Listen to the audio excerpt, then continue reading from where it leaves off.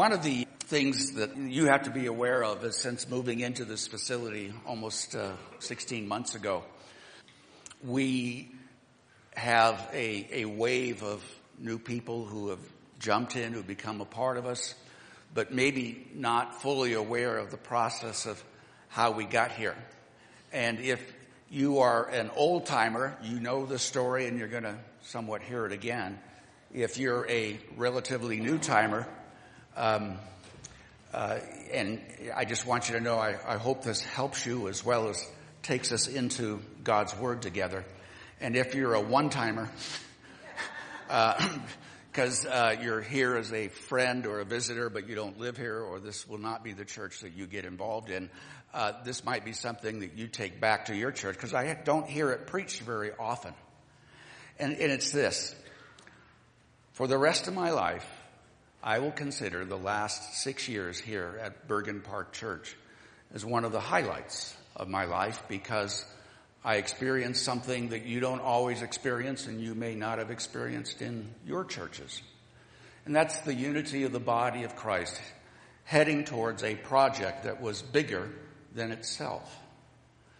And we've now accomplished that, but those years of getting there were amazing to me. Here's how it happened. 2009, we realized that in our current facility back there, we cannot accomplish the ministry that we want to accomplish in this community. And we have 20 things that we believe need to happen to our facility so that we can do that ministry. Among those were more than one male toilet and one female toilet. We're practical here. We know what ministry is, okay? But there were 20 things, and in this facility, or in that facility, we realized it wouldn't happen. So we planned to do an addition to that facility, more toilets, more everything. And we work along that process, and then suddenly in October of 2010, this process started in 2009. So in October of 2010, we keep those priorities, but we change the locations we'll accomplish it in. And one of the ways that God told us to move ahead was we raised the purchase price in pledges to be given within the next several weeks. We raised that purchase price minus $15,000 in an hour. The people were eager to give. And what got me is I wrote down how much I was willing to give. And I said, we don't have a chance, okay? This is what I'm able to give, but it's going to be much bigger than that. And I counted about 30 people out there. And yet when the pledges were added up, we were only $15,000 short, and I know some people that were for it but couldn't be there that week. So over then the next 4+ years, a series of teams formed. And the issue was these teams had specific assignments that they were to do. And we saw that each of these teams, in each congregational meeting that we had over those next years, the answer was, the response of the congregation was always, giddy up, please. Let's get this done. Let's keep moving. And government slowed us down. Architects slow us. Everything takes longer than we expect. But at the end of those 4+ years, we together got this dream done. And I will remember it as a season of unity like I've experienced only 2 or 3 times in 40 years of ministry. Each team that formed realized it was involved in something bigger than itself. It wasn't just getting its job done, but it was coordinating everything together. And I want to say this. In that period of time, there were no miracles. I didn't walk on water. Not once. There wasn't, nobody won the lottery and gave to pay off the bill. There were no massive miracles to get it done. But we had a lot of little encouragements letting us know that God was in it. And those encouragements kept coming and coming and coming. Every April, I, in my 1-year Bible, am reading through the books of Joshua and Judges. And as I was reading this year and reflecting back on the last 6 years at Bergen Park Church, I noticed some parallels that were amazing to me. And I want to share with you this week, but also 2 weeks from now. I'm not here. I'm not preaching next week, but 2 weeks from now, I want to share those parallels that we'll see in Joshua and Judges. And I want to do it so that you would understand one of the signs that God is at work. And I realize this can be misused, but one of the signs that God is at work is that when his people are unified, that they are able to accomplish something they could never do alone. And God uses often the unity of his people to get things done that are bigger than every individual or every team. So I want to take you into Joshua this morning. And believe it or not, I'm going to do all 24 chapters in about 20 more minutes. So obviously I won't be reading it word for word. But as I take you into it, the most important conviction that comes out of this is that God tells his people what he wants them to do. And the conviction that when God says, this is what I want you to do, and they go about doing it, is sort of like that great phrase from the movie back in the 80s called The Blues Brothers. These two ex-cons get out of jail and they somehow get involved in a project bigger than themselves. They're saving a school or something for the nuns who probably beat them all the way through school. But they, everywhere they go, they use this phrase. We're on a mission from God. Chicago, okay? Where God is God. We're on a mission from God. And so it is that the people of God now are on a mission of God as we enter the book of Joshua. And it begins with, what is this mission? And I read from Joshua chapter 1. And I'm in verses 2 and 3. And it says, Moses, my servant, is dead. Good way to begin, huh? The Lord is speaking to Joshua. Moses, my servant, is dead. Now then, you and all these people get ready to cross the Jordan River into the land that I'm about to give to them, to the Israelites. I will give you every place where you set your foot, as I promised Moses. So that's the mission. They are confident that this is what God wants. They know that if they trust God, that they can move ahead. And many of you remember that great hymn, Trust and Obey. The word trust is there for a reason. You can obey and say, I really don't want to do this. But when you trust and obey, what you're saying is, I believe that God is in this, and because God is in this, I'm willing to obey him in what he reads to me and what he tells me to do. Now, you got to admit that the wording that God uses with Joshua is just a little bit brutal. Moses is dead. He's gone. You lead. Take Canaan. Goodbye. It's very short, very much to the point. But in that also is a vision that is bigger than Joshua. And so from this we understand that from the time of Abraham, God has promised to the Hebrews that they would inherit Canaan, but they were never big enough. So they immigrate to Egypt during a famine. God causes them to grow in numbers until they're in the millions. And now the mission is, now that you're no longer slaves, what I want you to do is to become the possessors of this land. There's only one problem. The current occupants aren't ready to give it to you. It will be a fight. But understand this, even though you're not trained soldiers, neither are you slaves of Egypt, and neither do I want you to remain nomads in the desert wilderness. This is your land. You're to occupy it. Cross the Jordan. Now, I don't know about you, but for me, about 3/4 of the battle of knowing what, of obeying God is knowing that this is what God wants. I have to first become convinced before I get into action. I need this certainty that what I am doing is what God has told me to do. And may I confess that when we shifted from doing the addition in that old facility to moving here, among the most reluctant to make that change was me. Think about this, would you? I and several others had been on this property for years. And here was our prayer. Lord, this property was originally designed to be a church. It was part of the whole Rocky Mountain Village Retirement Center. And right now it's vacant because that project was not done. And what I want to pray is that somehow, some way, you would let Bergen Park Church, well, first of all, you'd let it be a church on this property as originally designed and not a Denny's. And then finally, if it's possible, we'd like it to be I'd like it to be Bergen Park Church. So the time comes, and it's, suddenly we say, we'd like this to be Bergen Park Church. And who's the most reluctant? The one who prayed the most. I find that, again, 3/4 of the battle is knowing what God wants you to do. And even though I had prayed this, obviously I got from here to here, never. I prayed bigger than I believed.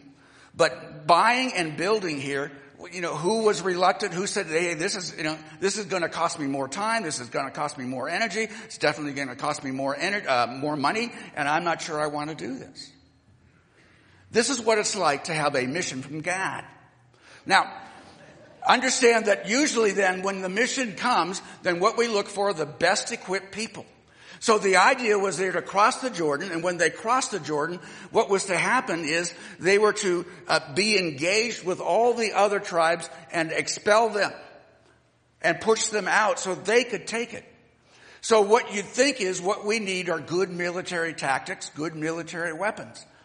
But God says, no, your success will be judged or be rewarded or not rewarded according to how you adhere to my word. Joshua 1:8-9, this book of the law shall not depart out of your mouth, but you shall meditate upon it day and night. Being careful to do all that it says, for then you will be prosperous and then you will have success. That's the way I memorized it. The big weapon that Joshua has is not an army, even though they've never fought, of like 600,000 males. And the big weapon that Joshua has is not the weaponry, which they don't have. The big weapon is not chariots. The big weapon they have is the Word of God. I know some of you say, and pastors always beat me on the head with it, right? No, this is what he has. He has the Torah, Genesis, Exodus, Leviticus, Numbers, and Deuteronomy, what was written by Moses. And now he says, God tells to Joshua, the way you're going to get there, the way you're going to possess it, the way the mission will be accomplished is according to your alignment and adherence to what Moses wrote. You do not obey and you will lose. And you know what they found out when they went into the land? That when they did not obey, they lost. Amazing. Who would have dreamed that? But when Joshua and all the people were aligned with God's word, they moved ahead. I have found that when God does give me commands, and often they come most often from his word, that when I do them as I read them, that he rewards when I do it. And I've also discovered that there's often more than one way to accomplish what God wants done. But the ultimate goal is what has to be kept in mind. So finally, the issue is, well, am I going to do it? Not how am I going to do it, but am I going to do it? And is not doing it an option? I love hanging around the people of God who are most comfortable when they say, I think God is telling me to do this. And because they've read it in God's word, I love hanging around those people who have a desire to obey God. And I hope they're among your best friends too. So that the mission for the Christian church and the mission for the Hebrews was always conditioned by God's word. And then God gives this little sense of encouragement with 2 huge miracles. Now, the book of Joshua is not filled with a lot of miracles, just a small handful, but 2 of them are really big. Just not as big as he had done before. Let me explain. It's a mission confirmed by God's power. So first they have to cross the Jordan River, and here's what happens in chapter 3. The priest who carried the Ark of the Covenant of the Lord stood firm on dry ground in the middle of the Jordan, while all Israel passed by until the whole nation had completed the crossing on dry ground. The Jordan, it was springtime, it was flood season, it was probably going over the banks. The Jordan was a hindrance. And God has to step in and change that hindrance.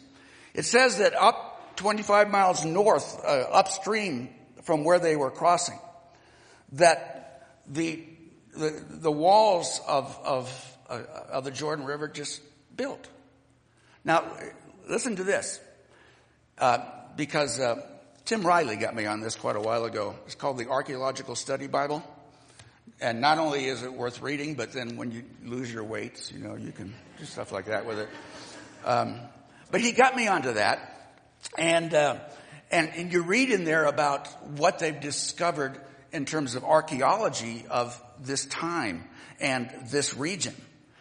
And they have recorded 6 times in recorded history, the last one being 1927.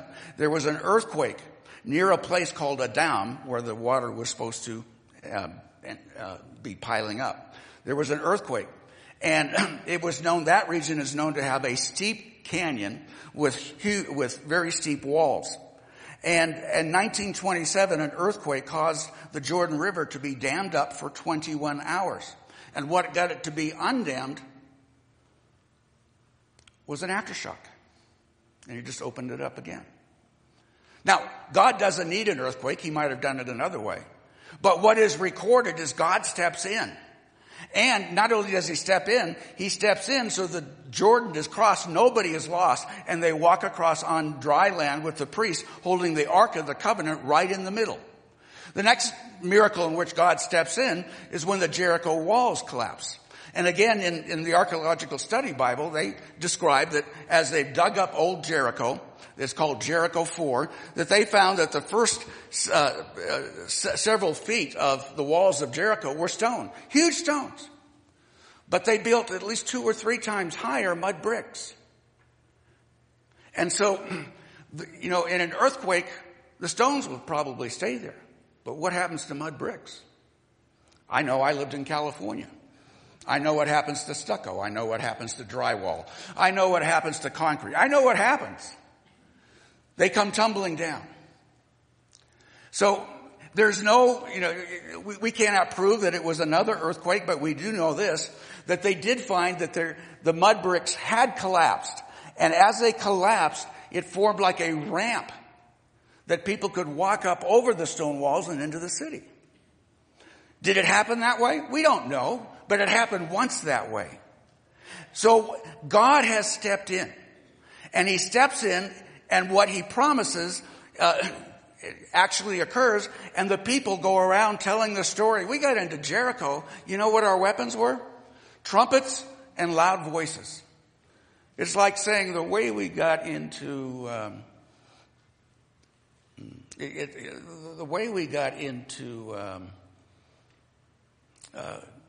Bronco Stadium was we brought a really loud rock band, and we just said, let it all out. And suddenly the whole stadium opened up and we could just walk right in.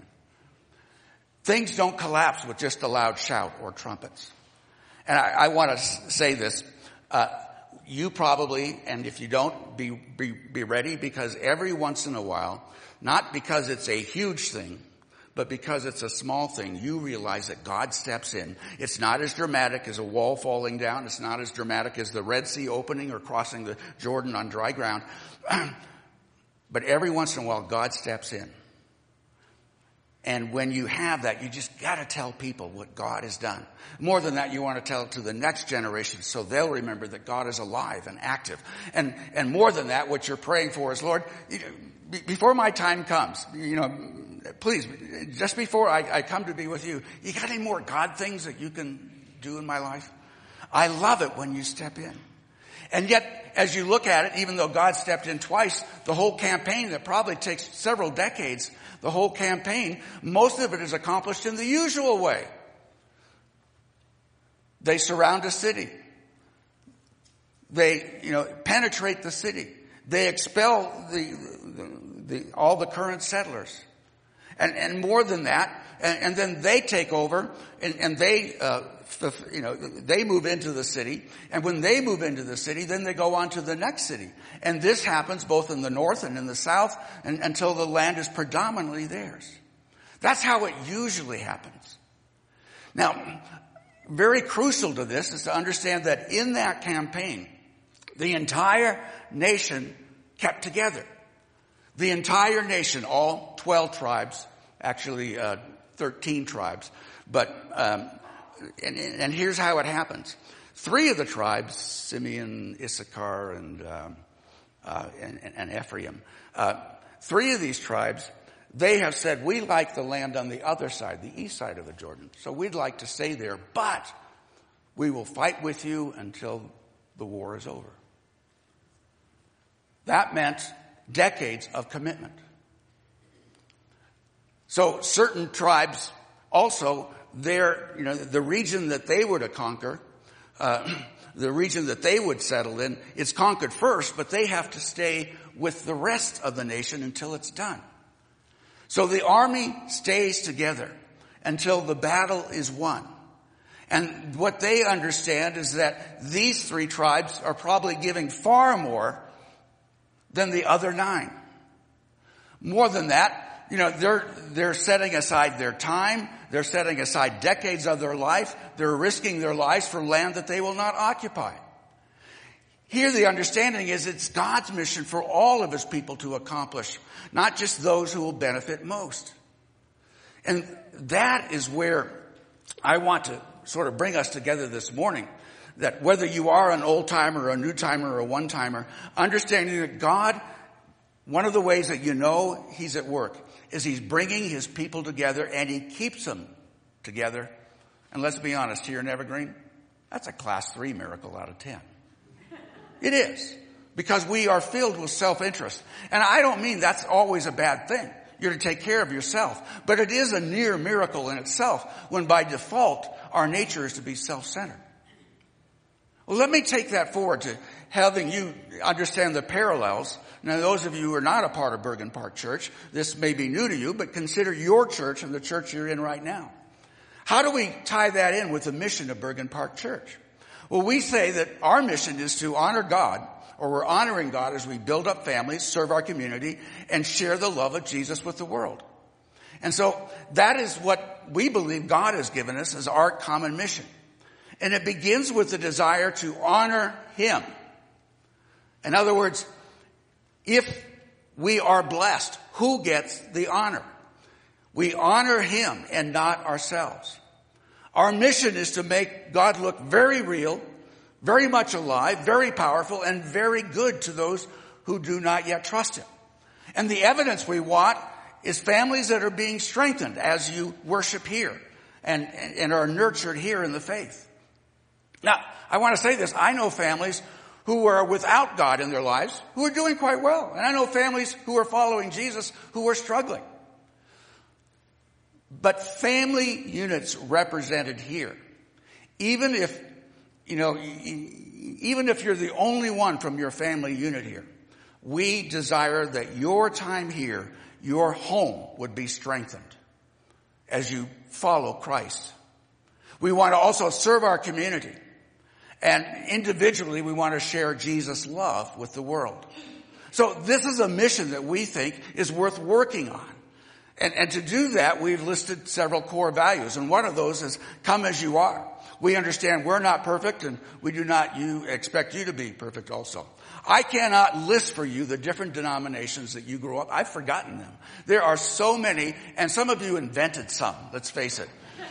You started your own denomination because I've never heard of it before. So, I can't keep up. But we are definitely not a homogeneous group in terms of our spiritual backgrounds. We are not either strongly denominational in this association of churches, which may make you wonder how things actually get done here. We don't have a one way to do it only. And sometimes things are being done and I don't even know what's going on. And that's a good thing. We also understand that this church is made up of people of different economic and educational backgrounds. Some of us are privileged and some of us are underprivileged.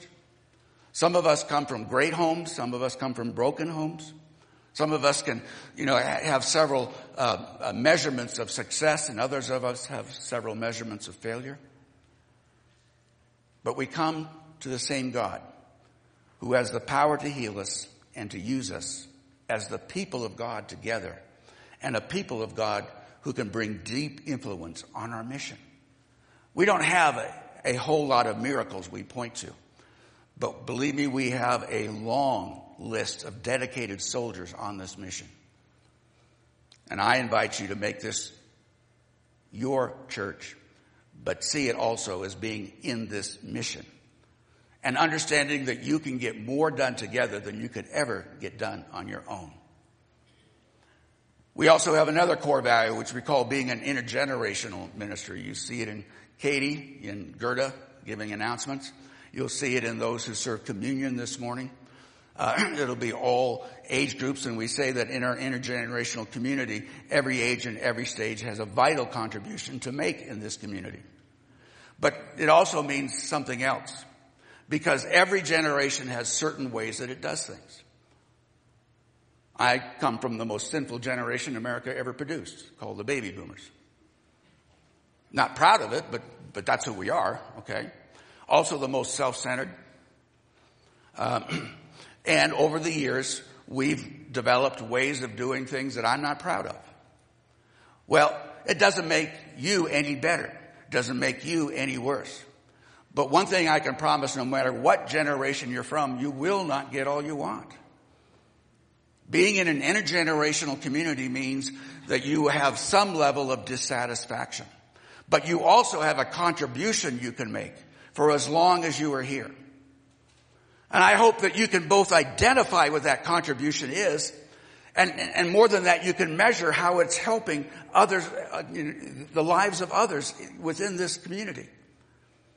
And I hope that you understand that your generation has much to give, but it also has much to gain in being in an intergenerational community. And when you consider what part your contribution might be, or how much you're going to participate, one of the measurements you should have is that also how much from my background, from my age group, from my church background, from my how much am I willing to let go? How much am I willing to measure and say it's not as important maybe as it used to be? Why do I say that? Because Jesus is measured in his glory by how much glory he laid aside. And we will find ourselves laying aside whatever it is that we considered, you might say, holy cows or treasured practices. Last week I was asked to respond to a person who wrote me a very wonderful note, but a note with some concerns. And I just shared that as I look back, when I became a Christian in 1966 or 1965, I can trace through 8 worship waves that have gone through the church, and there's probably more. I can, they did it this way, and then they did it this way, and the lady who wrote me the note was about my age, so I said, maybe you can identify with some of these. We have changed worship styles. That means every 5 to 8 years, something new comes about. I'm just looking forward to what's next. I also treasure what's gone. But I wonder, not only could I be a very rich man if I knew what was next and I had any musical talent, neither of which I have, okay? But I'm just wondering, what's next? And I remember, as a youth minister in Sydney, Australia, sitting with the youth groups. We had 4 or 5 of them at the time, and sitting with the youth groups and trying to convince them that what was going on in the worship service with a prayer book, with kneeling, with standing, but never raise your hands, okay? But doing all of that from the past had relevance to their lives today. And then I also try to encourage them, and then when we get together just in our own age group, that we can do everything that's current and not from 1776. It was a hard sell. And it's still a hard sell. But as and now here as a senior pastor, and by the way, don't get that mixed up with pastor to seniors. I'm not there yet, okay? As a senior pastor, I help mature people learn how to sing a new song. Listen, there's no Christian music, no translation of the Bible, no design of a church building, no style of dress, no way to give money, no popular teacher of the Bible, who should be doing anything but bringing us together under the headship of Christ in his church. That is what our great God desires, and that is what our great God honors. And it is worthy of the preferences that we think we have, but now we're willing to let go. Now that we've completed our facility and we're occupying it, the idea may be that we can rest and tend to our needs. And some of you gave up much in terms of meeting your own needs to get us here. But the real issue is, what is the mission of God? That doesn't mean deny your needs, but it does mean stay involved in the mission of God, because it has enough value to be rewarded by God, and you want all the rewards you can get. Competing in the Rio Olympics these next 2 weeks is a lady by the name of Claressa Shields. I read about her in World Magazine. Claressa Shields, her event is women's middleweight boxing. Do not mess with this lady. Okay? You want her on your side. You don't want to be an opponent. Claressa grew up in a poor family in Flint, Michigan, and she only knew her father as a convict. Her mother's boyfriends sexually abused her. So at the age of 11, she learns to box. It would not be good to be one of her mother's boyfriends. She comes to Christ. She follows Jesus Christ. She's baptized at the age of 13. And through a local church, she's counseled that it's time to leave her home and go into a Christian home. In 2012, when she was just 17, she wins the gold medal for women's boxing of her weight class. Now, NBC won't tell you this because they love stories of overcoming when they do their overcoming profiles of athletes. But Claressa, before every bout, she stops and she prays to God. She is always talking about God's plan for her life, knowing that boxing won't be it forever.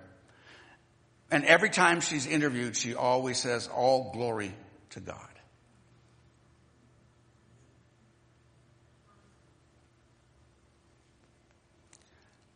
Her before and after story is our mission, isn't it? Our mission is not the facilities. Our mission is the souls of men and women. Her mission, our mission, must now and always be to make sure that our promised land is not a location, but our promised land is the souls of people who desperately need to be introduced to God. Not everyone will be as dramatic as her. It's okay. But everyone should be able to know that they are being prayed for, that Christians are engaging in their lives, that they're inviting them, they're loving them, they're sharing their faith with them for the purpose of winning them into God's kingdom. That is what it means to share Jesus' love with the world. And we do it through Come As You Are. We do not want a membership card for you to get in. And we do it by saying we're an intergenerational community. And we will unite and remain one over those things that matter to God. And try as best as we can to sort out those things that don't matter. Doesn't mean you don't have to dislike them. It means they take less weight. Let's pray.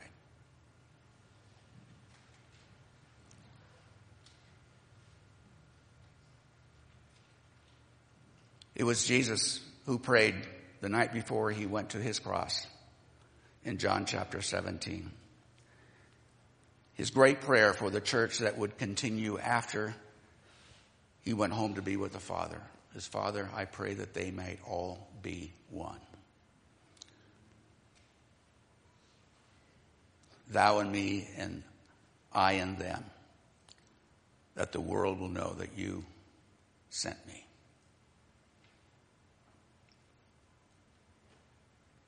Being a body, a family, says something to the community around us. Being a community rather than being stressed by disunity says something to the mountain area we live in. Lord, we understand that. And we also know that the unity is shown by what Jesus also said in John 13. By this will all men know that you are my disciples, if you break the mold and love one another. Apparently that's not common in Jesus' time. It's not common now.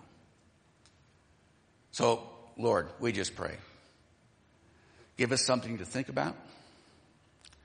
Give us something to pray about as we go home. Help us understand the mission that we're on. The people that we're in the mission with. And most of all, the prize. The prize.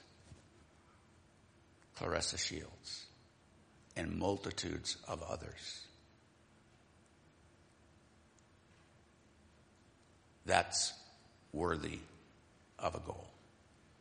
Thank you in Jesus' name. And God's people said, amen.